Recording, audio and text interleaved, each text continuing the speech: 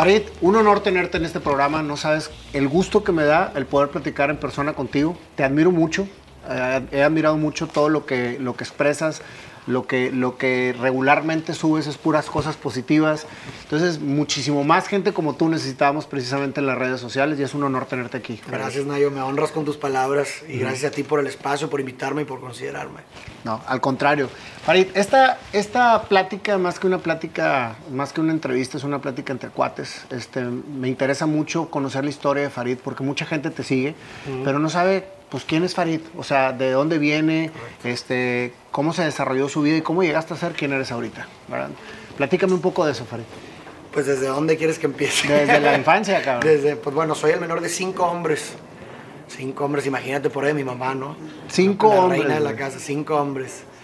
Yo soy el menor y la verdad es que mi infancia en ese sentido fue muy divertida, ¿eh? Digo, no sé si ahorita yo pudiera tener una familia tan grande, ¿verdad? Como la que tuvieron mis papás, pero por lo menos yo me la pasé increíble con mis hermanos. Fui como una esponja, ¿no? Porque como pequeño, pues nosotros imitamos, ¿no? A lo que vemos y así es como que de cierta forma nos vamos constituyendo como personas, ¿no? Nuestra personalidad en sí está marcada por pues, todas las personas con las que cruzamos, ¿no? En este sentido, por ser el menor, pues me tocó observar, ¿no? A mis hermanos grandes y de cierta forma absorbí lo mejor de cada uno de ellos y me volví como una mezcla, una suma de ellos, ¿verdad? Además de que hacíamos como todas las actividades juntos. Imagínate una pandilla de 5 hombres chiquitos, aparte estamos muy corriditos, ¿no? O sea, entre yo y el mayor nos llevamos 9 años. Entonces, pues entre esos 9 años están otras 3 personas, imagínate todo lo que hacíamos. Y pues fue muy divertido, la verdad, y nos llevamos muy bien entre todos. Mis papás siempre han sido unas personas muy amorosas, siempre digo que es la mayor bendición que me ha dado la vida. Mis padres, mi madre y mi papá me han apoyado en absolutamente todo. Creo que ellos han sido fundamentales, ¿verdad? En que yo pudiera estar haciendo, aunque yo pueda estar haciendo lo que me encuentro el día de hoy, porque nunca me hicieron ni siquiera dudar de cosas que quería. Siempre he sido una persona como... Te dieron mucha seguridad desde el principio. Exacto, y aún así, y aún más cuando siempre he sido una persona como que ha salido un poquito de... Le ha gustado como ser el diferente, el salir un poco del status quo y lo que tú quieras. Desde muy pequeño, siempre me gustaba también que nadie hiciera nada por mí desde chiquito. Mi mamá siempre cuenta la historia de que cuando estaba muy pequeño y no la dejaba que me vistiera.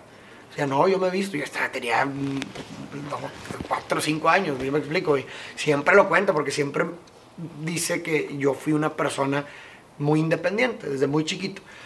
Y en ese sentido, porque también me gustaba ser diferente y ser un poco disruptivo y ir contra el status quo, pues siempre he tenido gustos, a lo mejor no de las masas, ¿no? O sea, que salen un poquito de lo general. Y pues uno pudiera pensar, sinceramente, o más bien a muchos les pudiera pasar que sus papás no los apoyen en ese sentido. O sea, por ejemplo, mi primera carrera fue en producción musical. Fíjate. Mi primera carrera fue en producción musical. Imagínate, o sea, la verdad es que para muchas personas que a lo mejor quisieron estudiar algo así, pues sus papás le dijeron, estás loco, güey. ¿Sí explico? Pero mis papás jamás en la vida ni siquiera me hicieron dudar, güey, ¿verdad? De lo que estaba haciendo. ¿Sí explico? Si eso es lo que tú quieres, adelante, ¿verdad? Pues tú sabes lo que haces con tu vida, ¿verdad? Es importantísimo el apoyo de los padres, Farid. Es el común denominador que realmente más me ha llamado en estas últimas entrevistas, en que una persona que sale adelante muchas veces por la fortaleza y la seguridad que le dieron sus padres desde niños. Correcto. Por eso a mí me gusta empezar las entrevistas desde que son niños, porque ahí es donde empieza la historia. Ahí Correcto. Es donde empieza realmente a darse todo lo que ahorita eres como ser humano. Claro. Definitivo, bro. Sí, ahí se constituye tu aparato psíquico finalmente. O sea, con todas esas vivencias en tu primera etapa de la vida se constituye la forma incluso en la que piensas y tus complejos, ¿verdad? Y lo que te sujeta en una edad adulta, ¿no? Entonces es meramente importante, es muy importante saber o conocer la historia de una persona para saber lo que soy, ¿verdad? No, definitivamente. ¿Qué estudiaste primero? O sea, ¿estudiaste la secundaria, luego la prepa y luego qué estudiaste como carrera? Primera carrera de producción musical, como te digo, Sí. Segunda carrera en psicología, una maestría en clínica psicoanalítica y ahorita estoy pensando en estudiar otra maestría o un doctorado. Me gusta mucho la filosofía también. ¿Cuál es tu pasión, Farid? Pues yo creo que las cosas que he estudiado reflejan prácticamente lo que me apasiona. O sea, tengo una pasión bastante fuerte por el arte audiovisual, que fue mi primera carrera, la producción musical, la cuestión, las películas, el cine, la música, los soundtracks, todo ese tipo de cosas me apasionan. Y también me apasionan los temas, ¿no?, psicológicos y filosóficos. Entonces, tengo la dicha de decir que las cosas que he estudiado son mis pasiones, aun y aunque parecieran, o más bien, aun y aunque son contrastantes. Dices, oye, música, y luego psicología, ¿verdad? ¿Cómo pueden marchar? Pero es ahí donde nace la innovación. Y es ahí donde nace la creatividad. Cuando eres capaz de conciliar y conectar temas distintos en una sola cosa. Ahí nace la creatividad y la innovación. Sí, y hasta que lo entiendes, en realidad puedes realmente optar por ese camino correctamente. Porque a lo mejor para muchos decías, a ver, ¿cómo andas, güey, de productor musical, güey, a psicólogo y ahora filósofo? Pero ahí es donde entra precisamente toda la seguridad que te dieron desde tu infancia para precisamente llevar a cabo lo que quieres y lo que sueñas. Justo eso, y siempre he dicho, y de hecho en mi primer libro, en los agradecimientos, evidentemente puse a mis papás y puse una nota que decía, gracias a ellos porque me han hecho creer que no hay imposibles. ¿Sí me explico? O sea, por todo el apoyo que me han dado durante todo el tiempo, que nunca me han hecho sentir inseguro, que nunca me han hecho dudar de lo que he querido hacer, ¿verdad? Me ha hecho creer que puedo hacer lo que quiero, lo que pueda. ¿Sí me explico? Entonces, por eso digo que en gran parte lo que me encuentro haciendo el día de hoy, que tengo la dicha de que sea lo que me apasiona, es en gran parte por mis papás. Ellos son igualmente responsables de lo que estoy haciendo el día de hoy, ¿sabes? ¿Tus otros 4 hermanos, Farid, qué papel jugaron en tu vida? Grande. Como te digo, yo fui una esponja que sumó de todos mis hermanos distintas cosas, ¿no?, que me han constituido. Con todos me llevé me llevo bastante bien. Tengo la dicha también de decir que tenemos una relación muy bonita con todos, porque luego hay gente que no se lleva con sus hermanos, claro, sí, o que tuvo a lo mejor complicaciones. Afortunadamente en nosotros no fue el caso. Mi hermano mayor murió hace 9 años, 8 años, perdón. Y fue muy fuerte para mí, para mi familia, haber pasado por eso, porque como te digo, como éramos muy unidos. Y pues quieras sí, que no, fue tú el más fuerte. chico, él el más grande, creo que pudo haber sido una parte muy admirada por ti, ¿no? Claro, era un modelo a seguir para mí. De hecho, él, por ser el grande, pues de cierta forma era como quien ponía las pautas de las actividades y las cosas que hacíamos de chiquitos, ¿verdad? Y todas las cosas que él hacía nos las ponía, y nosotros éramos, haz de cuenta, una extensión de él, ¿no? Porque si él estaba jugando un videojuego, nosotros de chiquitos estamos viéndolo jugar, ¿no? Y si él estaba leyendo un libro, nos leía el libro a nosotros, ¿verdad? Entonces éramos una extensión, y por eso yo también digo que de cierta forma yo estaba un poquito adelantado en las cosas que me interesaban por mi edad, porque las cosas que me interesaban venían siendo las cosas que le interesaba a una persona 9 años mayor que yo. Entonces, desde muy pequeño empecé a agarrar gustos por cosas que a lo mejor personas o lo general de mi edad no agarraban, ¿sí me explico? Entonces, también le debo en gran parte a todos mis hermanos, pues la persona que soy el día de hoy, ¿no? Ellos también son responsables, volviendo a lo mismo, ¿no? ¿Qué impactó en ti el que se haya ido tu hermano? Bastante. Yo siempre digo que ese fue el primer día del resto de mi vida, porque pues se me puso de frente el absurdo, ¿no?, de la vida. O sea, creo que la muerte nos angustia como seres humanos, ¿no? O sea, la realidad de la muerte, la conciencia de la muerte nos angustia. Y todo lo que hacemos viene siendo una respuesta a la muerte, finalmente. Todo, la actividad. O sea, ¿para qué haces lo que haces? Pues porque de cierta forma es una respuesta a la realidad que te vas a morir, y de cierta forma respondemos para trascenderla. Teniendo hijos, ¿por qué? Porque dejas algo. Tu trabajo, ¿por qué? Porque es un legado. ¿Sí me explico? Entonces, la religión, creer en religión es una forma de trascender la muerte también. ¿Por qué? Porque hay un mundo metafísico, hay un cielo que sigue después de eso. La muerte es angustiante, pero la renegamos, ¿no? En nuestro día a día con la cotidianidad, la nada como angustia, la nada, porque en la nada surgen estas preguntas, la renegamos no pensando en ella. ¿A quién le gusta pensar en la muerte? ¿A quién le gusta que le recuerden, oye, te vas a morir, man? Pues a nadie, pero es algo que todos sabemos que sabemos. Y que le saca la vuelta. le sacas la vuelta. Por eso digo que la muerte es lo que sabemos, pero que no sabemos que sabemos, porque vivimos como si fuéramos eternos, ¿no? Es algo que siempre digo. ¿Por qué? Porque pareciera que no sabemos que nos vamos a morir, porque nos preocupan cosas triviales, nos quitan la paz, cosas triviales, ¿verdad? No perseguimos lo que consideramos significativo, ¿verdad? No dejamos a un lado lo que nos hace miserables, ¿verdad? Entonces pareciera que no sabemos que nos vamos a morir, ¿verdad? Porque en ese sentido, para mí la muerte es terriblemente bella. ¿Por qué? Porque le da sentido a todo, a lo que haces. Si fuéramos eternos, ¿para qué haces lo que haces? No tendría sentido. Hay una fuerte, en psicología y en las ciencias del comportamiento, hay un consenso en tanto que la escasez de algo le da valor a ello. ¿Sí? Hay una fuerte conexión cognitiva. O sea, aquello que se siente escaso, se le da mayor valor, ¿no? Y lo que representa la escasez de la vida es la muerte. La muerte hace a la vida escasa, la hace temporal.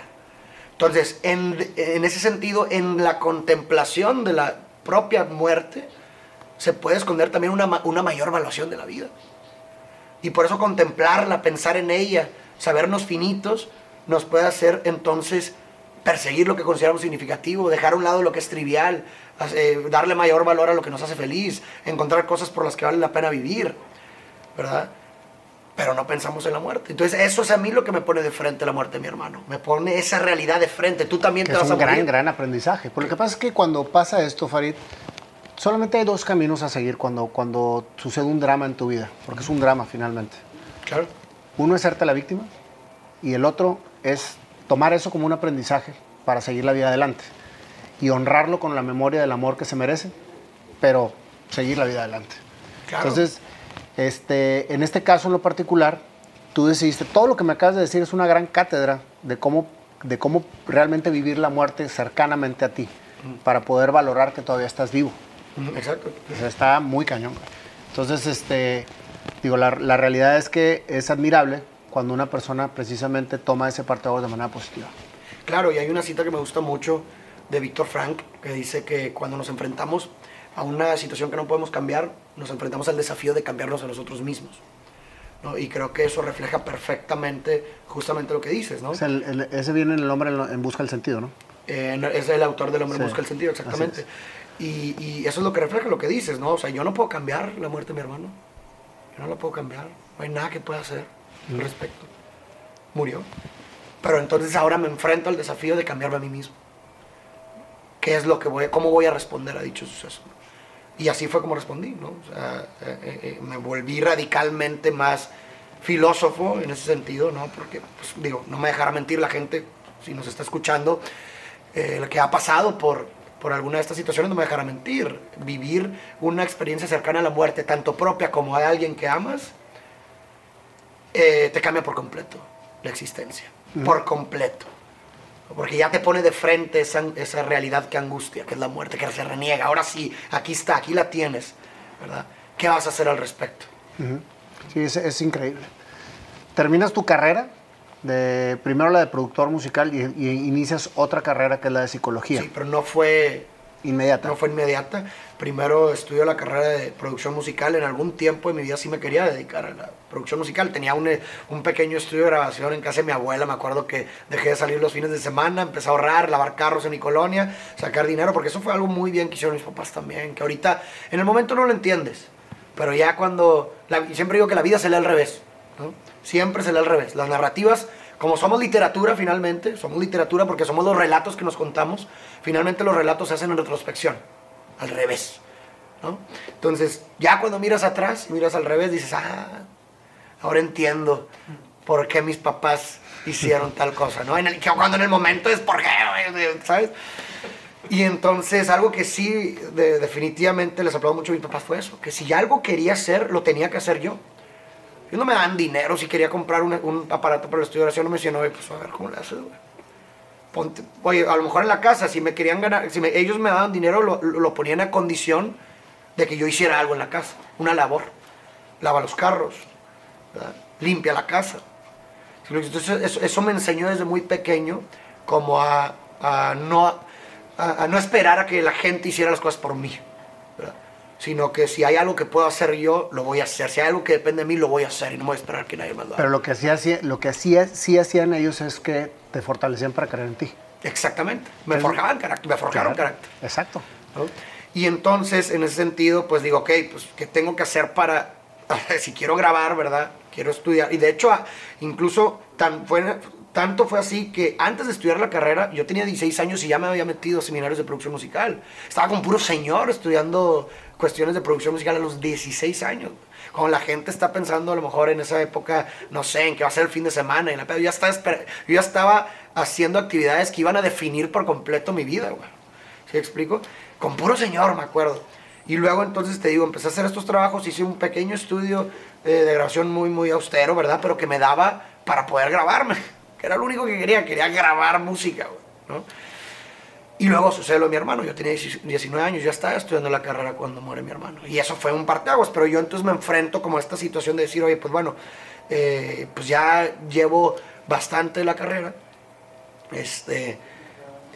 realmente todavía no terminaba, estaba grabando un disco, todavía no lo terminaba y decía, oye, pues como que sí me tambaleó todo por completo, que me hizo incluso dudar si quería seguir grabando ese disco que estaba grabando o seguir con el estudio, ¿verdad? Y dije, bueno, pues yo estoy seguro que él... Dale. Yo estoy orgulloso de ti. Exacto, o sea, que él hubiera querido que terminara eso. Entonces, pues lo terminé y... ¿Lo terminaste porque tú sentías que él quería que terminaras? ¿O lo terminaste porque querías terminar? Ambos, digo, obviamente no estamos hablando de algo que no me gustaba hacer, ¿verdad? Pero era algo que ya no sabía si quería, o sea, que sí me gustaba hacer, pero yo no sabía si lo quería continuar, ¿no? O sea, entonces lo que te hizo continuarlo fue precisamente eso. Exacto, como que pensé y dije, porque él en los últimos años de vida, como yo estaba estudiando la carrera, pues siempre me preguntaba por música, por grupos que a mí me gustaban, que él sabía. Entonces como que siempre fue, en los últimos años de vida, un punto de encuentro. Era tu conexión con él. Exacto. Él vivía en Hong Kong, él estaba estudiando un doctorado en Hong Kong. Entonces no lo veía ya, ¿verdad? O sea, entonces cuando hablábamos, ¿verdad? Eran muchos de los temas de conversación que hablábamos, ¿no? Entonces como que de cierta forma había una asociación, ¿no? Dentro de la música y de mi estudio, ¿no? Porque pues también me preguntaba mucho por cómo me iba en el estudio y bla, bla, bla. Entonces dije, oye, ¿sabes qué? Lo voy a terminar. Pues ya lo empecé, lo voy a terminar. Lo terminé, ¿verdad? Y eso fue lo último que hice en ese estudio. Después de terminar de haber grabado ese disco, terminé con ello. ¿Y no te dan ganas de repente de volver? Pues es que lo pude actualmente introducir de una forma distinta a mi trabajo, que eso es lo bonito, eso es la belleza, ¿verdad? O sea, creo que... O sea, lo sigues haciendo, pero ahora con lo que estás haciendo. Ya no lo grabo, gracias. Ya no lo grabo yo en sí, pero sí compongo y sí, por ejemplo, muchos de mis poemas y de mis discursos, la música es original. La componemos exclusivamente para las palabras. Fíjate. Es una forma de reintroducir, ¿no? Algo que en algún momento me dio mucho y me gustó mucho, ahora... ¿verdad? En esta nueva etapa. Y que es algo bonito, ¿no? Finalmente creo que es algo bonito como y esto lo decía Martin Heidegger, es un filósofo que me gustó mucho, existencial, que decía que somos posibilidad. O sea, el ser es nada en el sentido de que sobre la nada hay muchas posibilidades, ¿no? Y en ese sentido el hombre es lo que, dice Sartre, en ese sentido el hombre es lo que él hace de sí, ¿verdad? Entonces, en ese sentido hay tanta posibilidad, ¿no? Que pueden llenar o convertirse uno, que uno no sabe cuándo puedes retomar algo que a lo mejor pensaste que dejaste en algún punto. Eres posibilidad. Entonces a lo mejor hoy terminaste con una persona, o a lo mejor hoy dejaste una actividad que te gusta mucho, pero no sabes si en 20 años de pronto dices, a la madre, me volví a encontrar con la persona, o me volví a encontrar con esta pasión. No sabes, eres posibilidad, ¿no? Híjole, Farid, lo que acabas de decir es importantísimo, cabrón. Si nosotros tuviéramos claro que somos posibilidad, nunca dejaríamos atrás lo que realmente queremos hacer. Simplemente lo pausamos. Porque muchas veces yo te puedo decir, oye, pues a mí me gusta mucho cantar, pero no voy a ganarme la vida cantando. pero puedo hacer algo que me haga que me gane la vida y cantar. Exactamente. ¿Me explico? Y a lo mejor algún día voy a poder vivir del canto y dejar de hacer lo que estaba haciendo por cantar. Exacto. Entonces, creo que eso es bien importante porque, como tú lo dices, somos posibilidad. Y de la posibilidad se generan todas las situaciones que vivimos alrededor.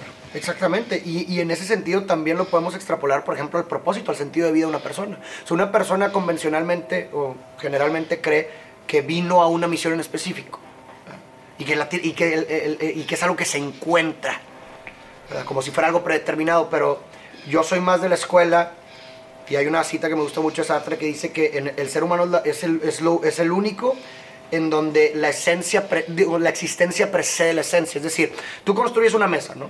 Y antes de construirla tienes claro el propósito para el cual la construyes, que es sentarte. Ya la esencia precede la existencia. El propósito para el cual está construida la mesa la precede y luego se construye. Pero en el ser humano no. En el ser humano es lo que hace de sí, porque el propósito es después de la existencia. Uno existe y va construyendo después de que existe su propósito. Tú construyes para qué vienes al mundo, porque para lo que tú vienes no es lo mismo para lo que yo vine. En ese sentido no hay una esencia, un propósito para todos los seres humanos. Sí, tienes toda la razón. Y aquí yo te quiero añadir a ese pensamiento. Yo soy un fiel creyente de Dios. Y creo que una de las bendiciones más grandes que tenemos los seres humanos por parte de Dios es poder soñar. Y soñar no es necesariamente soñar dormido. Tú puedes soñar despierto y es donde diseñas tu destino. Cuando tú quieres hacer, claro. cuando tú deseas hacer. Y cuando realmente diseñas eso y crees en ti, entonces creas. Entonces para mí es soñar, creer, crear. Y de ese momento tú empiezas a hacer tu destino. Y ahí sí es exactamente lo que tú estás diciendo. Tú lo vas diseñando, tú lo vas haciendo. Sin embargo, Farid, en donde yo quiero nada más añadir a lo que dices, es que uno sí nace con una esencia. O sea, la esencia la tienes de nacimiento, es tu DNA. Que yo creo que esa esencia se va alejando de lo que realmente eres conforme te van etiquetando socialmente hablando.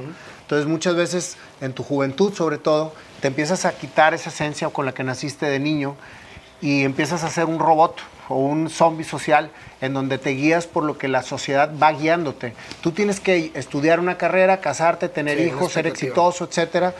Y entonces a lo mejor tú venías a ser un misionero en África, güey, que no necesitabas ni casarte ni nada y estás frustrado por lo que la sociedad te llevó a hacer y gritando tu esencia desde tu interior de que lo hagas. Y es donde precisamente conecta con que somos circunstancias de lo que realmente están posibilidades. Y ese es un tema muy interesante el que mencionas. O sea, creo que finalmente gran parte de nuestras ideas de éxito son heredadas, son de los otros. O sea, ¿en qué momento, por ejemplo, y lo puedes ver reflejado en la forma en la que funciona la publicidad hoy en día? O sea, de pronto las universidades quieren que más gente estudie cierta carrera y ¿qué hacen? Empiezan a hacer anuncios y cosas y asociar la carrera con una recompensa emocional para que la gente diga, ah, quiero ser eso. Pero entonces no quieres ser eso. Quieres la recompensa emocional que asocias con eso.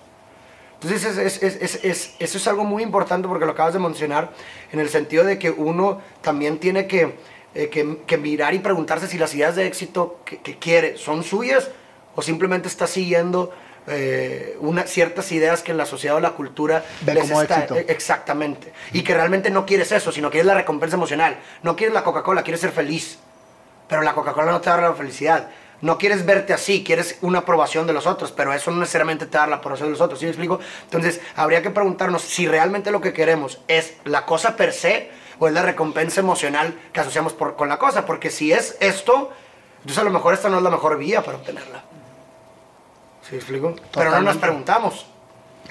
Pero fíjate, todo lo que tú me estás comentando creo que se asocia más con una persecución sobre ideales sociales que lo que realmente venimos a hacer. Entonces mucha gente se la pasa toda la vida precisamente buscando la felicidad en la Coca-Cola y no en el interior y en lo que realmente viene a hacer. Exacto. Para mí el éxito, Farid, es hacer lo que te apasiona. Para mí el éxito no es obtener grandes millones de pesos por una actividad que estás haciendo. O sea, eso es un éxito social. O profesional, si quieres. O profesional. Tienes, obtienes, haces, etcétera, pero ¿qué realmente está sucediendo con tu vida? ¿Estás realizado con lo que haces? A mí me pasó, en lo particular. O sea, Yo soy empresario y la pasión con la que yo hago este programa supera por completo las satisfacciones que me ha dado el empresariado. Pero a lo mejor, si no hubiese sido empresario, no estuviera haciendo estas entrevistas. Exacto. Entonces, todo tiene una conexión. Por eso debes de aceptar lo que te toque vivir y lo debes de llevar a cabo con lo que realmente vas a obtener. Claro. Definitivamente. Y eso es lo que acabas de mencionar, me parece sumamente importante. O sea, creo que el primer paso para poder, como tú dices, responder a cualquier situación adversa que sucede es la aceptación. Pero muchas veces la aceptación es un acto radical, cuando aceptas lo insoportablemente doloroso. Y creo que lo único, en ese sentido, creo que lo único que merece aceptación es lo inaceptable. Aquello que nunca pensaste que pudieras aceptar. Porque si solo estuvieras dispuesto a aceptar lo aceptable, entonces no hay nada que aceptar. Porque está dentro de tus expectativas de lo que es aceptable. Entonces, en ese sentido, lo único que merece aceptación es lo inaceptable. La pérdida de un hijo, eso merece aceptación. Un abuso, eso merece aceptación. Porque nunca pensaste que la realidad podía ser así. Entonces, la aceptación es un acto radical realmente. Pero es lo único que nos puede llevar a responder a una situación adversa. Y finalmente lo único que te hace crecer. Exacto. Porque si te quedas ciclado en la situación sin aceptar, entonces nunca vas a crecer. Y vas a siempre tener el papel de víctima y no de superviviente. Y quedarte ahí. O sea, en esa como... yo siempre veo la vida como una oración de palabras, porque finalmente somos literatura, como te digo, ¿no?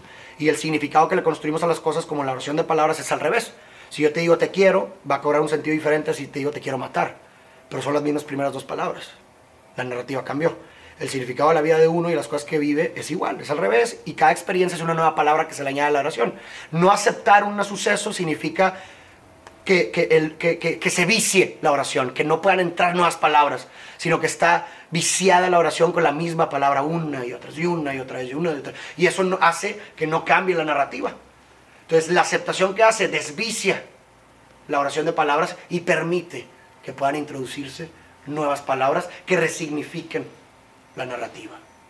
Y que del desencanto de la narrativa pueda entonces cambiarse una resignificación que sea mucho más encantadora, mucho más atractiva, mucho más esperanzadora. Sin duda. ¿Qué tanta filosofía de lo que traes ahorita se ha dado por la lectura, o se ha dado por la vivencia, o se ha dado porque lo traigas de manera natural y lo estás desarrollando? Porque eres un poeta. O sea, hablas muy bien y cada vez hablas mejor. Te lo dije hace rato antes de empezar a grabar. La manera en que tú transmites tus pensamientos son excepcionalmente buenos. Entonces, ¿qué es lo que haces, Farid, para hacer eso? Pues creo que lo que acabas de mencionar es sumamente importante. La lectura es algo que me ha dado bastante conocimiento, pero creo que no se debe dejar ahí, sino que esa lectura o esa información que introduces a tu sistema se tiene que llevar a la práctica para entonces hacer como una comprensión holística, ¿no? Y mucho lo que sucede, o sea, realmente lo que uno de los fundamentos de la filosofía o para filosofar incluso la creatividad es el ocio, ¿no? ¿Qué es el ocio?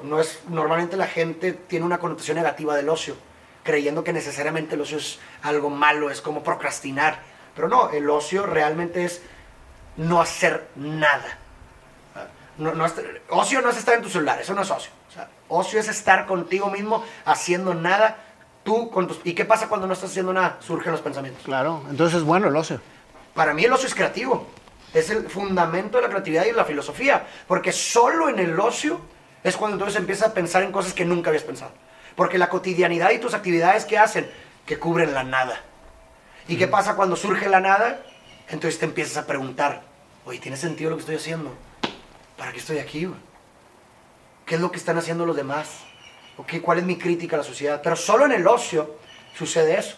Entonces, después de adquirir toda la información que puedes adquirir de libros, incluso de una conversación, de donde tú quieras, la forma de masticar esa información, a mi punto de vista, o la forma en la que yo lo hago, es a través del ocio. Porque entonces me empiezo a preguntar, oye, esto que estoy leyendo, ¿cómo lo veo reflejado en mi vida o en la de los otros? Pero fíjate, Farid, ¿cómo ve la sociedad el ocio? ¿Cómo ve la costumbre y la educación el ocio? ¿Como flojo? ¿Como flojera? O sea, ¿algo necesariamente malo? Algo necesariamente malo. ¿Cómo ve la sociedad la tristeza? Algo necesariamente malo. Pero ambos son necesarios. Sí. El ocio, para comentar lo que dices, y la tristeza para mí es el momento en el que el ser humano tiene muchísimo más capacidad de poder aprender y crecer. Claro. En la tristeza. Y es Porque necesario. ¿por qué me siento así? No me quiero sentir así. ¿Qué voy a hacer para no sentirme así? Crecimiento. Exacto. Pero no, sé feliz. Sé A feliz. huevo, Y a feliz, y huevo, feliz, a y huevo. feliz. A huevo. Y es tu decisión, ¿Sí? güey, ¿no? Entonces, oye, se muere mi hijo. Sea sé feliz, güey, feliz. qué pedo. Ya, ¿no? sí. Entonces, por eso yo digo que la felicidad es cíclica, güey. Claro, completamente. Sí. Y eso es algo muy importante lo que acabas de decir, y es algo mucho de filosofía oriental, ¿verdad? Que nuestro esquema occidental pues es muy distinto, pero que no puedes no puedes conocer una cosa sin la experimentación de su contraparte. O sea, si nunca pudieras experimentar tristeza, perderías la habilidad de experimentar felicidad o alegría. Porque sin una no tienes otra, ¿verdad? ¿Qué sería la felicidad sin la tristeza? No pudiéramos ni siquiera definirla. Porque las cosas las conocemos, las cosas las conocemos gracias a la relación y contraste con otras. Sabemos lo que es el día porque está la noche. Si siempre fuera de día, ni siquiera diríamos, es de día. Ni siquiera habría la necesidad de hacerlo. Y ese es el problema de nuestro paradigma actual, que yo veo. ¿No? Nuestro paradigma actual aliena por completo. Hay una expulsión, dice Vinchul Gana, hay una expulsión de la negatividad. Y el paradigma es necesariamente positivo. Todo siempre se puede. Todo depende de ti. Tienes que ser feliz siempre. Etcétera, etcétera, etcétera. ¿Y qué produce? Que en un paradigma en donde todo es posible, pero en un paradigma en donde todo es posible, entonces al mismo tiempo nada es posible. Su contraparte. Entonces el momento en que yo, como el paradigma me dice, todo es posible y siempre puedes ser feliz, y el momento en que no puedo hacerlo, ¿quién es el culpable? Yo, porque todo era posible. Y entonces, ¿qué produce? Me produce en un estado de profunda tristeza del otro lado, en donde ya nada es posible. Y ese es uno de los grandes críticas que en lo personal hago a nuestro paradigma actual, ¿no? O sea, creo que la parte no bonita, displacentera, ¿verdad?, de la vida tiene su función en la vida. Totalmente. Como las personas no deseadas. Como los sucesos no deseados. Exacto. Y como todas las situaciones que tenemos alrededor de nosotros que nos hacen abrir los ojos, valorar. Ahorita dices, oye, ¿qué sucede en esta pandemia? Valoramos cosas que nunca habíamos valorado. Conectamos con cosas que nunca habíamos conectado. Retomamos las costumbres que habíamos perdido. Situaciones que teníamos completamente alejadas. Correcto. Entonces, ¿la pandemia es buena o es mala? Simplemente es.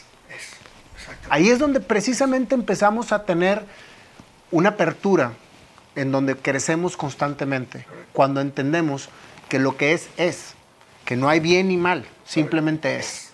Que para lo que es bien para unas personas, les fue mal a otras personas. Correcto. Y viceversa, güey.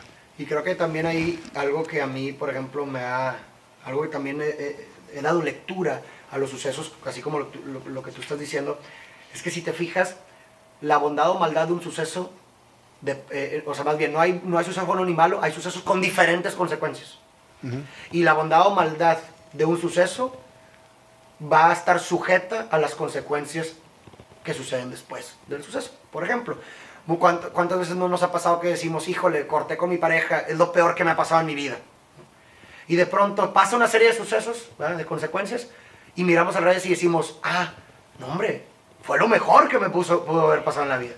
Entonces, en ese sentido, no hay suceso bueno ni malo, hay sucesos con diferentes consecuencias, ¿verdad? Y eso va a determinar, ¿verdad?, la lectura que tú le das al suceso, como bueno o como malo, como fortuno o no fortunado. Y si te fijas, las consecuencias, ¿cuándo terminan? Nunca. Hasta que te mueras. Las consecuencias de un suceso, de cualquier suceso en tu vida, no van a terminar hasta que te mueras. ¿Y qué es eso? Es esperanzador. Porque ante un suceso aparentemente adverso, somos posibilidad. Tenemos la posibilidad de que si es desencantador ahorita, podamos responder o cambiarnos a nosotros mismos de tal forma en la que podamos trascender, hacer que trascienda dicho suceso. Es increíble cómo cuando tienes claridad, no hay cosa que te pase en la vida que no tomes para crecer. Cuando tienes claridad. Cuando no la tienes, todo lo que te pasa es porque a mí. Sí. Porque a mí, sea bueno o malo, güey. O sea, la gente dice, oye, te fue con madre, te ganaste la lotería. ¿Por qué a mí? No me lo merezco. O haces que las cosas, o inventas cosas para no merecerte el suceso tan bueno que te está pasando. Pero esa es la naturaleza del ser humano, güey. Sí. Por eso te digo que cuando eres consciente, entonces dices, ¿por qué a mí, güey? Bueno, ¿para qué a mí? Ajá, Eso es un cambio así muy, muy pequeño, pero con gran trascendencia. Correcto, sí, de hecho. ¿Para qué me lo gané, güey? ¿Para ayudar? ¿Para disfrutar? ¿Para poder? ¿Para hacer? Entonces ya no te fijas por qué. Entonces, ¿para qué? Exacto, y justamente acabas de dar lectura a una de las, el subtítulo de mi primer libro es una frase que más bien la gente me conoce mucho por, es que dije que las cosas no pasan por algo, sino para algo. Y le tachaba el por y ponía un par, porque es eso que tú estás diciendo. O sea, el por habla más del por qué a mí, de algo que ya, o sea, algo que ya fue, ¿verdad? Si explico, lo importante el día de hoy es para qué va a ser. Entonces, ¿no? Y es eso que acabas de decir. ¿Cuándo llegas a las redes sociales, Farid? Porque es impactante lo que has hecho. ¿Cómo llegas? ¿Por qué llegas? ¿Para qué llegas? ¿Para qué llego? Es una buena pregunta. Llegué en enero del 2017 como consecuencia de un proyecto que hice de reciclaje. Junto con un amigo hicimos una empresa que se llamaba Dieck, en donde reciclábamos llantas y plástico para hacer calzado con suela de este material. Y ese proyecto pues empezó a hacer ruido localmente, tanto que me empezaron a invitar a dar charlas del proyecto. Antes de eso, ¿terminaste de estudiar y trabajaste en alguna empresa o...? Me fui directamente, es más, antes de terminar de estudiar el último semestre, ya estábamos a punto de salir operaciones, o sea, de empezar operaciones con esta empresa. Era un emprendimiento, un emprendimiento y de mi amigo. Y desde que me gradué le dimos a eso, ¿no? O sea, porque yo soy una persona que le gusta mucho la presión, funciona bien bajo presión, le encanta, o sea, y de hecho, digo, puede sonar a lo mejor un poco curioso, pero yo siempre jugué básquetbol, siempre me gustó el básquetbol, y de pronto hacía lectura de mi porcentaje de efectividad cuando estaba bajo presión y cuando no estaba bajo presión. Y el porcentaje de efectividad cuando estaba bajo presión era mucho mayor que cuando no estaba. Entonces ahí te diste cuenta que siempre me gustaba tomar el último tiro. Siempre me gustaba tomar el último tiro. Yo voy a agarrar el último tiro. Y bueno, no siempre lo metía, pero lo metía. O sea, me sentía bien, me gustaba. Güey. Que eso es meter el último tiro, no encestarlo, sino que realmente lo que estés haciendo te guste hacerlo. Exactamente, sí. En vez de encestarlo, como que ya estás tirando el último tiro, aunque no lo encestes. Y te sientes bien, no te sientes nervioso, sientes adrenalina y lo quieres tomar. Entonces, en ese sentido, yo cuando me graduó, dije precisamente, no, estoy seguro que si me meto a trabajar así de tiempo completo, no voy a hacer este proyecto. Quiero sentir la presión de no tener un ingreso, ¿verdad?, para sacar adelante este proyecto. ¿Sí me explico? No estoy diciendo que a todo el mundo le tenga que funcionar eso, o sea, yo estoy hablando de mi persona. Entonces, pero le dije, pues tengo que ser realista, y necesito tener algo de qué vivir, ¿no? Entonces lo que hice fue que me metí a dar clases a una prepa, y eso lo que me daba justo para literalmente, o sea, vivía prácticamente al día con ese dinero. Y entonces nomás me tomaba poco tiempo, obviamente, de mi día para que todo lo demás se lo dedicara a esto. Entonces, la verdad, ¿encontraste la manera? Exacto, y digo, la verdad es que sí tuvo o sea, sí empezamos a hacer mucho ruido por el proyecto, la verdad. Y hasta tuvimos nuestro primer local, me acuerdo, que fue una pésima decisión. Pero tuvimos nuestro primer local. De todo se aprende. Sí, claro, definitivamente. Y digo, lo bonito del local fue la recompensa que significaba lo que simbolizaba el local. O sea, el local fue una materialización de un esfuerzo. No importa que no nos haya vivido bien y que haya sido una mala decisión, el ver el local materializado fue una materialización al mismo tiempo, un símbolo de materialización de nuestro esfuerzo de 4 años que llevamos desde la idea hasta que fue una realidad del proyecto. Y me empezaron a invitar a dar charlas, ¿verdad?, de este emprendimiento, y entonces a mí me gusta, pues digo, en esta conversación te habrás dado cuenta que me gusta ser muy profundo en todo, ¿no? Entonces no me gustaba hablar de los zapatos en sí, la gente que le va a servir, de que, hice estos zapatos, pues, ¿y luego qué, güey, no? Entonces me gustaba hablar de la muerte, güey, pues, güey, ya había muerto mi hermano, que fue un parteaguas de que yo haya querido hacer ese tipo de proyectos con una trascendencia social, porque la forma en la que yo le construí, o le he estado construyendo en ese sentido en mi vida, es a través de ser un instrumento de cambios positivos en el mundo. Es la forma en la que yo le doy sentido al absurdo de mi vida. Así le doy sentido. Entonces le hablaba de eso y veía que a la gente le gustaba, güey. O sea, qué chido, ¿no? No eras poeta, no eras filósofo todavía. No estaba en redes, no era nada. Nomás hablaba de mi propia experiencia, cómo esa situación, ¿no? De mi hermano, etcétera, y lo que trataba de hacer con mi vida. ¿Sí me explico? Haz de cuenta que era una plática, mi filosofía de vida. Y recibía muy buena retroalimentación, entonces ahí fue cuando se me prende el foco y digo, oye, ¿por qué? Si ya existen las redes sociales, ¿por qué limitarme a un público físico? ¿Y por qué no extrapolar ese mismo mensaje a las redes sociales y que cualquier persona en cualquier parte del mundo lo pueda escuchar gratuitamente, ¿verdad? Y que se pueda a lo mejor beneficiar de este mensaje. Pero yo no tenía la intención de dedicarme a ello. Yo lo hice como meramente, pues dije, pues ya lo estoy haciendo físicamente, porque no lo hago virtualmente. Y me acuerdo que mis primeros videos los grabé en el local y ponía de stand, ponía las cajas de zapatos, ¿no? Y ponía el celular, pues yo no tenía nada, ¿verdad? Las ponía el celular y ahí me ponía a hablar y en el fondo ahí estaban las cajas de zapatos. Ya esos videos ya no existen, nomás yo los tengo, los borré. Oye, pero valen oro, ¿eh? Valen oro. Valen oro, yo los tengo por el recuerdo, pero así empecé. Y no tenía ni siquiera la intención o el propósito de que fuera viral, lo que quieras, y de pronto empezó a pegar. Entonces ya volvemos a lo mismo. Hay una cita que me gusta mucho, creo que era de Sartre, que dice que uno toma las decisiones, pero las decisiones te toman de regreso. Entonces yo tomé la decisión de a lo mejor tomar los videos, pero los videos me tomaron a mí de regreso. En el sentido de que... ¿Cambió tu vida? Claro, por completo. Te hiciste filósofo. Al principio empecé a hacer, compartir los pensamientos y cosas que me gustan, pero la verdad es que me radicalicé. O sea, me radicalicé bastante en los temas. Y cuando hablo de radicalizar, hablo de volverme mucho más lector, mucho más profundo, ¿sí me explico? O sea, ir más a la raíz, a la profundidad, ¿verdad? En un inicio, y lo puedo decir y no me da vergüenza, pero veo mucho contraste en mí, ahorita a cuando empecé, en tanto forma de pensar, ¿verdad? En tanto cosas que quiero hacer, mucho contraste, pero gracias a este primero fue posible la persona que soy, entonces no me da vergüenza, pero me radicalicé por completo, ¿no?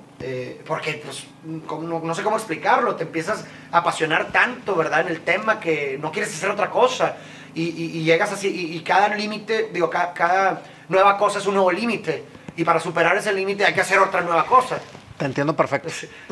Entonces, pues en lo mismo sucede en la filosofía, ¿no?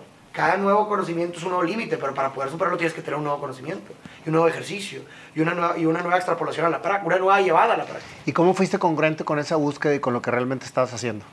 ¿A qué te refieres? Tú buscabas precisamente conocer más, profundizar más sobre esa filosofía. ¿Y cuál fue, qué actividades estabas haciendo para llegar a tener ese conocimiento? Empecé a estudiar la segunda carrera en la UNAM. Empecé a verme un ávido lector filosófico, de lecturas filosóficas de distintos temas. Esa es la congruencia, precisamente nutrirte. Exacto, sí. Para poder tener material, para poder expresar. Empecé a tener conversaciones como esta que estamos teniendo, que también siempre digo que nadie sobrevive a una conversación profunda. Nadie sobrevive a una conversación profunda, porque una parte de mí muere y una parte de ti muere. Después de esta conversación yo no voy a ser igual, una parte de mí murió y una parte de ti también. Sí. Entonces nadie sobrevive a una conversación profunda. Y así también deseo que la gente que nos escucha no sobreviva a esta conversación. Deseo que las personas que nos han escuchado en esta conversación no salgan igual. Es que, dándole un poquito más de claridad a lo que estás diciendo, cada segundo es único y irrepetible. Entonces, en cada segundo mueres y vuelves a vivir. Exacto. Entonces, cuando vuelves a vivir conforme lo que aprendiste o conforme la plática profunda que tuviste, entonces vuelves a vivir de una manera diferente y más grande. Más renacido ya. Sí, una persona nueva. Sí, y el tema es no quedarte ciclado con lo que ya viviste porque ya no existe. Exactamente. Y siempre digo que los cambios de identidad son proporcionales al contraste de las experiencias que vives. Es decir, si vives cosas o si recibes información muy similar durante todos tus días, en tus rutinas, el cambio de identidad va a ser muy sutil, va a ser una persona muy similar, ¿verdad? Pero de pronto una situación, una información que escapa por completo de los mapas con los que ves la realidad, te cambia por completo. Una situación contrastante por completo, la muerte de un hijo, un nuevo amor, tener un hijo, son situaciones contrastantes en el sentido de que todo lo que has vivido es muy diferente a ello. Y ese contraste produce un cambio de identidad proporcional a la diferencia, ¿no? Entonces, en ese sentido, ¿quieres cambiar? ¿Quieres ser una nueva persona? ¿Quieres cambiar tus pensamientos? Bueno, aprende cosas nuevas, haz cosas nuevas, ten conversaciones diferentes, conoce gente nueva, porque todo eso es información que contrasta con lo que ya tienes. Y esa simbiosis va a producir una nueva persona. Definitivamente. ¿Quieres ser filósofo? Pues, no lo sé, quiero ser solamente. Si para ser filósofo tengo que pensar, bueno, pues quiero ser filósofo. Si para ser, sí me explico, porque finalmente también el ser de las cosas también cambia conforme el tiempo, ¿verdad? Hace 1000 años la luna era la diosa de no sé qué, ahorita es un satélite de la Tierra. En 1000 años quién sabe qué va a ser la luna. En 1000 años quién sabe cuál va a ser la tierra del filósofo, o qué sea el filósofo. Yo simplemente quiero pensar, quiero contemplar, quiero reflexionar, ¿verdad? Y quiero hacer lo que pueda con lo que tenga y en donde esté, ¿verdad? ¿Qué sucede con las redes, Farid? ¿Qué sucedió? ¿Qué sucedió? Creo que las redes, volviendo a lo que hemos estado diciendo, no son buenas ni malas, simplemente son. El problema es que siempre digo que para todo problema hay una solución que produce nuevos problemas. Los problemas no se terminan, nunca se transforman. Son como Gremlins, güey. Ajá, entonces vienen las redes bueno, sociales. A lo mejor no te tocó la película de Gremlins, ¿verdad? No, claro, o sea, digo, no, la vi después, ¿verdad? Pero es que les echabas agua y se volvían un friego de Gremlins, cabrón. Así son los problemas, güey. Las tratas de apagar. ¡Wow!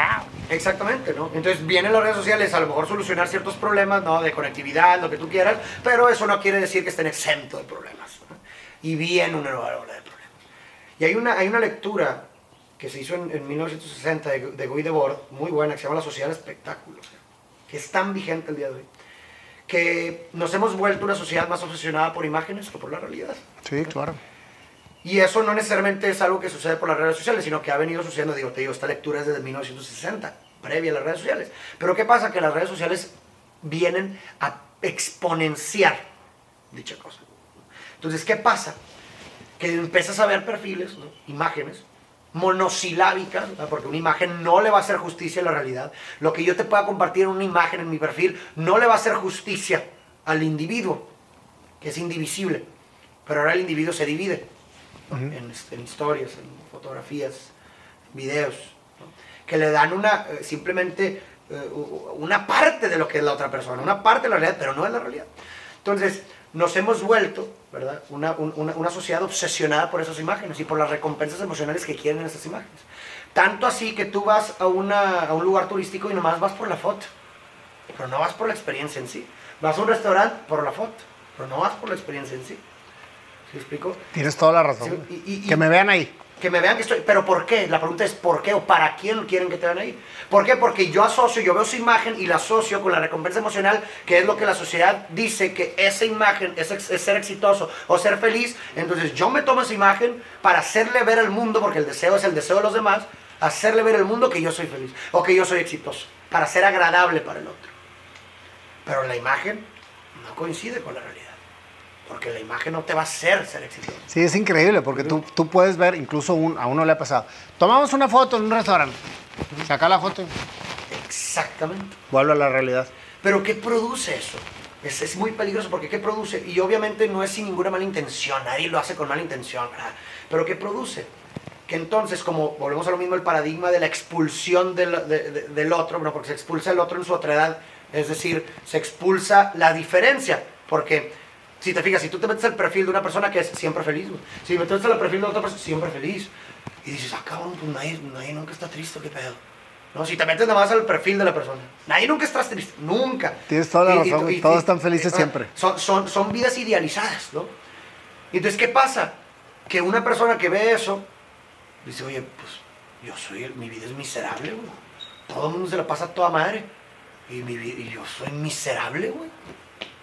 ¿Sabes? Entonces, ¿qué pasa? Que la nueva pandemia neuronal, nuestro nuevo paradigma, ¿verdad? Es un paradigma en donde la pandemia es neuronal. Las enfermedades mentales de depresión, ansiedad y demás se han disparado sin precedentes en la historia.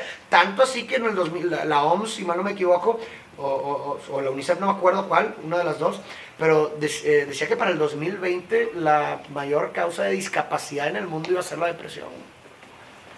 Fíjate nada más. Ahora, la depresión yo creo que se ha vuelto también una moda. La depresión se ha vuelto una moda, explícate. La depresión ahorita, la persona deprimida es la persona que arropa a la sociedad por estar deprimida. No es que está deprimido. Ah, ya, hay una ganancia secundaria. Sí, hay una ganancia secundaria. Entonces, mucha gente se agarra de ahí para ser una víctima constante. Es como te decía la parte de cuando viene un parteaguas en tu vida por una situación dramática y eres víctima, siempre vas a estar arropado por la sociedad porque te pasó. Ah, porque eres víctima porque te pasó. Entonces se vale que seas un loser, se vale que seas un desempleado, se vale que no le eches ganas a la vida porque te pasó. Sí, entonces, hay una delgada línea ahí. Entonces mucha gente se agarra ese tema como bandera o como traje para navegar el mundo por el pobrecito. Pero ¿sabes cuál es el problema de eso que yo creo, Nayo? Es que incluso esa lectura que tú estás dando escapa la conciencia de la propia persona.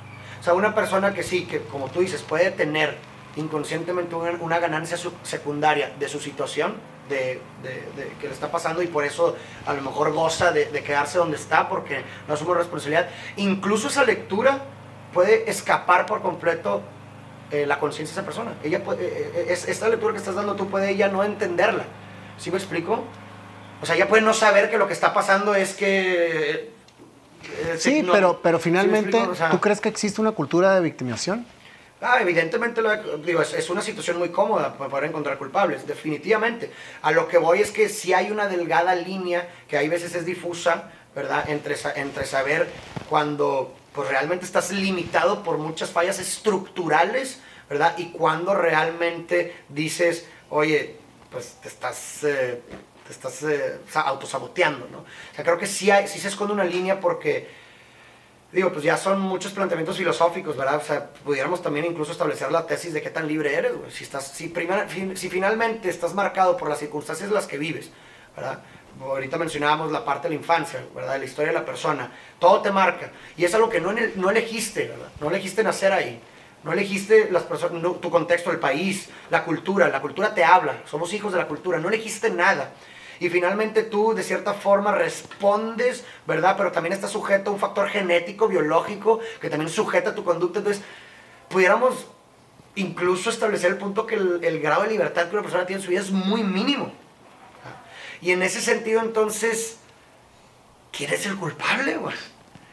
Sí, es un debate filosófico muy Pero muy para mí la güey. única culpabilidad que se debe de tener el ser humano es la de uno mismo.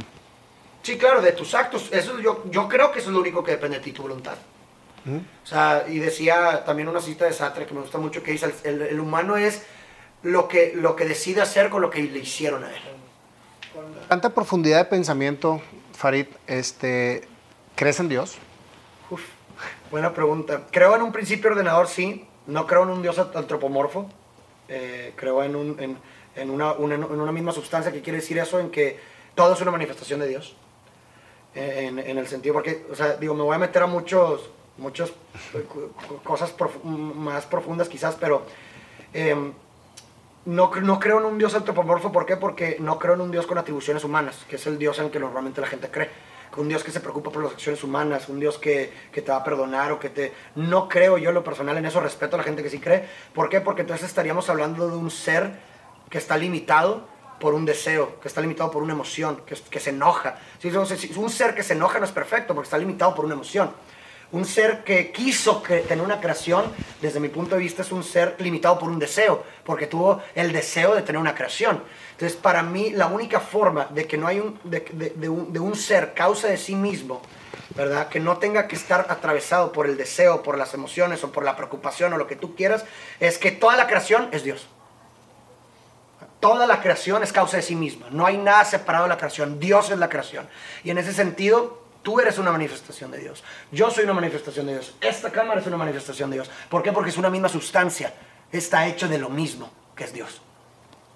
Entonces, esa es mi concepción de Dios, que es muy similar a la concepción de Dios de Spinoza, un gran filósofo, Baruch Spinoza, y que le gusta mucho a los filósofos y a los científicos esa concepción de Dios, porque la forma de conocer a Dios en ese sentido es mediante el conocimiento de las leyes del universo. A través de conocer cómo funciona el mundo, conoces a Dios. A través de conocerte a ti, conozco a Dios. ¿Sí explico? Entonces, ¿crees que Dios debe estar muerto o vivo? No, ni muerto ni vivo. ¿Sí explico? O sea, volvemos a lo mismo. No humano.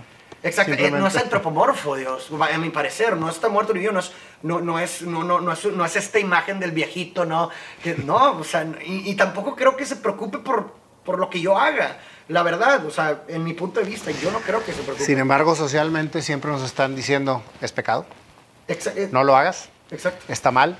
Entonces, en ese sentido, como parte de los valores, es necesario que los seres humanos todos tengamos. Estoy completamente de acuerdo contigo. Ajá. Yo, aún y aunque no crea en esa idea antropomorfa, veo la funcionalidad que tiene para la sociedad. ¿Por qué? Porque cuando algo se vuelve inarticulable por la palabra, o sea, cuando algo es incapaz de ser significados, cuando viene la religión o las doctrinas o las creencias o las ideologías, a poder volver soportable lo que es insoportable. Volvemos a lo mismo, la pérdida de un hijo, la muerte de un hijo. ¿Qué es esto? ¿Qué es esto que estoy viviendo? ¿Verdad? La única forma entonces poder volver a quitar el vicio de la oración de palabras que decíamos es que está en un lugar mejor, está con Dios. Es la única forma de volver a y lo entiendo, y qué bueno, güey. Sinceramente, qué bueno, a mi parecer, que a través de ese tipo de cosas, sinceramente, puedan encontrar una salida a algo que de otra forma sería insoportable, ¿no? Eso es lo que yo veo de la función de las doctrinas, ¿no? Que todo es narrativa, finalmente, todo es una narrativa. Yo también me creo mis propias narrativas y siempre, finalmente, créete las mentiras que mejor te convengan para que puedas vivir una vida bien, porque finalmente todo es ficción. O sea, lo que te estoy diciendo en este momento, fíjate cómo lo estamos diciendo en un idioma con palabras creadas por nosotros mismos, que le dimos arbitrariamente un significado. O sea, finalmente, ¿sabes? O sea, todo es una narrativa, güey. ¿Qué consejos le das a los jóvenes sin oportunidades? Buena pregunta. A las personas sin oportunidades, pues volvemos a lo mismo, y creo que aquí cabe mucho la cita esta que mencionamos al inicio de Víctor Frank, ¿no? Cuando te enfrentas a una situación que no puedes cambiar, te enfrentas al desafío de cambiarte a ti mismo, ¿no? Entonces, yo creo que el lenguaje nos cambia, lo que hablamos en un inicio. Para cambiarte a ti mismo, vas a estar, para lograr el cambio, vas a estar sujeto al cambio, al contraste de las experiencias que vives. Entonces, yo le diría a la gente que lea libros nuevos, que viva cosas nuevas, que tenga conversaciones nuevas, porque ese contraste va a causar un cambio en sí mismo y generar oportunidades, y va a generar nuevas ideas que a lo mejor antes no se le hubieran ocurrido, que son oportunidades, exactamente. Entonces, ojo, eso no solamente se lo recomendaría a una persona sin oportunidades, se lo diría a cualquier persona, güey. Si tu realidad no te causa encanto, ¿verdad? ¿Qué te hace pensar que haciendo las mismas cosas que has hecho siempre va a cambiar algo? Entonces, hay que hacer cosas nuevas, busca ayuda, lee un libro nuevo, ve una película, ¿sí me explico? Vive experiencias nuevas, ¿verdad? Porque esas son experiencias de asombro. ¿Cuáles son las experiencias de asombro? Son aquellas que destruyen los mapas con los que ves la realidad, ¿verdad? Y te hacen ver que hay un mundo más allá que no concebías diariamente, y que ese mundo que no te parecía encantador no era todo lo que hay. Hay algo más. Y en ese sentido es como uno sale de esa miserabilidad, ¿no? De ese desencanto de la vida, ¿no? ¿Cómo manejaste todo lo que te sucedió en las redes sociales en cuanto a seguidores? Eres una de las personas que más seguidores tiene aquí en Monterrey. Y eso, obviamente, te lo pregunto de manera directa porque desde el punto de vista profundo y filosófico debe haber una línea que separe el ego de la realidad. Entonces, pero es difícil cuando somos como seres humanos. Sí, claro, es muy difícil porque también hay una relación recíproca entre tu personaje, porque volvemos a lo mismo, no dejas de ser una imagen. Sí. Lo que yo haga en un video y demás no va a atravesar mi realidad en mi complexión, ¿verdad? O sea, las redes sociales dividen al individuo. El individuo es indivisible. Tú no te puedes dividir, tú, Nayo, eres tú. Pero las redes sociales te dividen en fragmentitos. Una foto, una historia. Y eso es lo que la gente tiene de ti. Pero al mismo tiempo tú también, pues, estás creando como este ente, ¿no? En esta realidad alterna, este personaje vivo, y lo tienes que alimentar. Pero en esa alimentación, ¿verdad? Se produce una simbiosis en donde mi personaje me diseña mi regreso. Entonces yo me puedo convertir en él. Eso sucede mucho, por ejemplo, los actores. Los actores hacen sus personajes y el personaje los diseña de regreso de tal forma en la que de pronto en su vida diaria se convierten en sus personajes. ¿Tú estás satisfecho con la imagen que te has creado como influencer? Y eso es lo donde iba. creo que lo único que te corresponde a ti es que puedas, a la mayor medida posible, tratar de dar partes de ti lo más aproximadas a la realidad que puedas. Genuino que sea.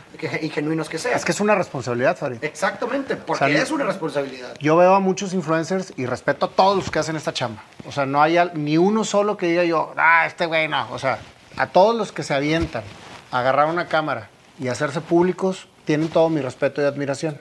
Vale. Sin embargo, hay mucha gente que crea personajes y que el personaje es completamente diferente a su vida real.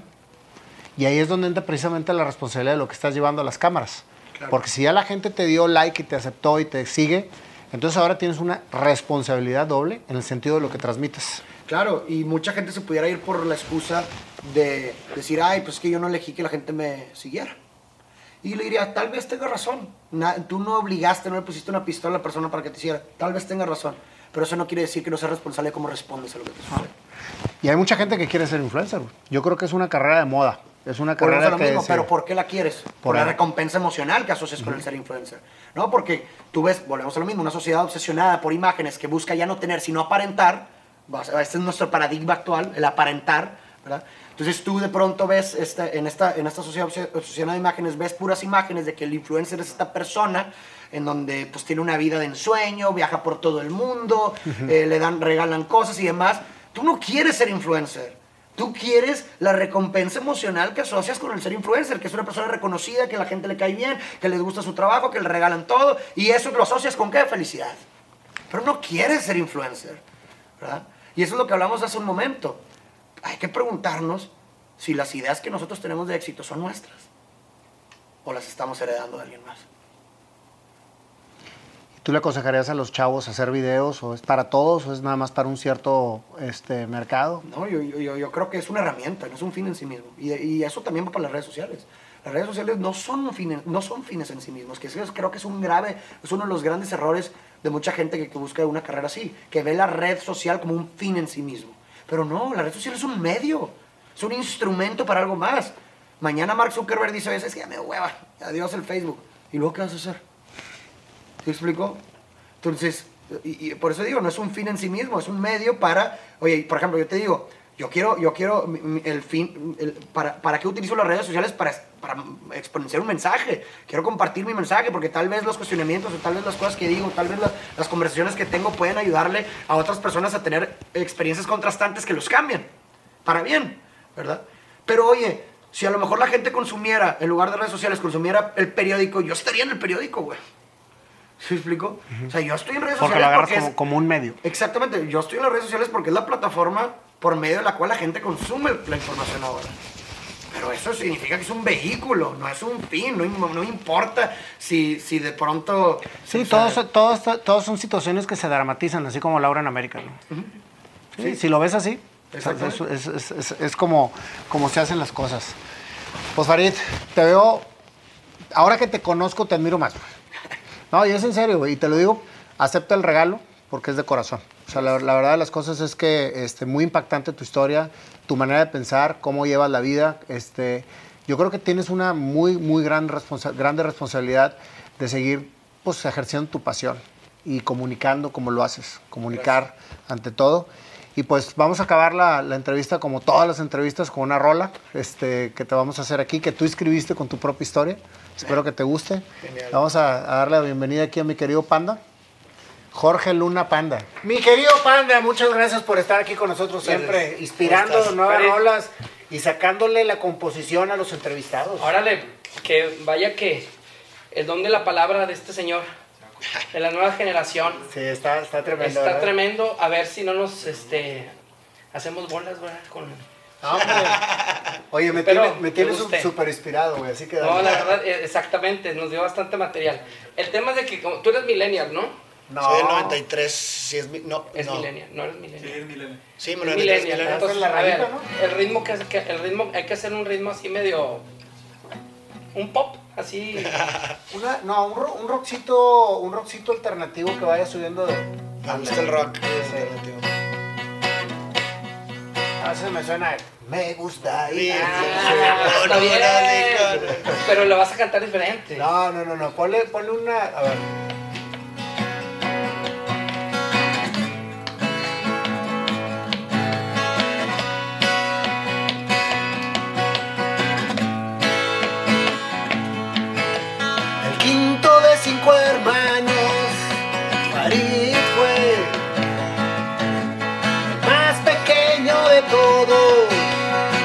está él,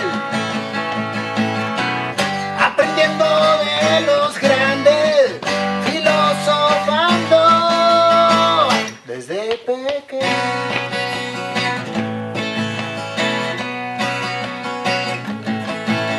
Sus padres lo apoyaron en todo lo que hacía. Con eso su seguridad crecía. Se puso a estudiar y a lograr. En productor musical se convirtió. Un parteaguas en su vida pasó. Un día su hermano se fue y dejó una inspiración, grandes aprendizajes para ver la vida de otro momento, de otro punto, en otro esquema de pensamiento filosófico. Esa palabra hizo que pensaras diferente de la muerte.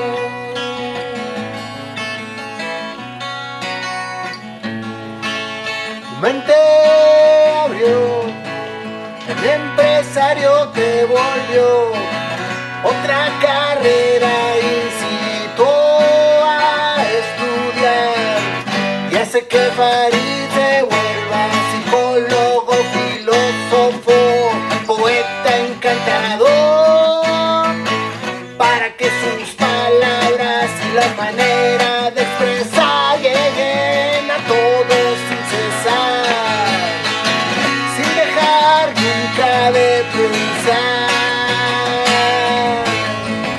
Y eso es Farid. Farid. Ese es Farid. Ese es Farid.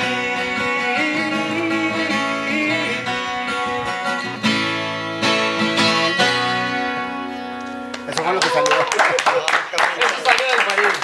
Qué bonito. Compadre de corazón. No, Hay veces que perdemos un poquito la rítmica porque este güey me pone acordes que, ay cabrón, pero todo lo tratamos de hacer con el corazón. Es que tenemos que hacer cada canción diferente. Sí, no, yo sé. Tengo No, que sí, es una gran sacar labor. tonos que... Es una gran labor. Así es. Y Así que muchísimas gracias, Farid, por No, tu presencia, por tu tiempo, por tu testimonio. Voy a grabar una story con... Claro, por Para- supuesto. Sí, para decir que aquí estuvimos.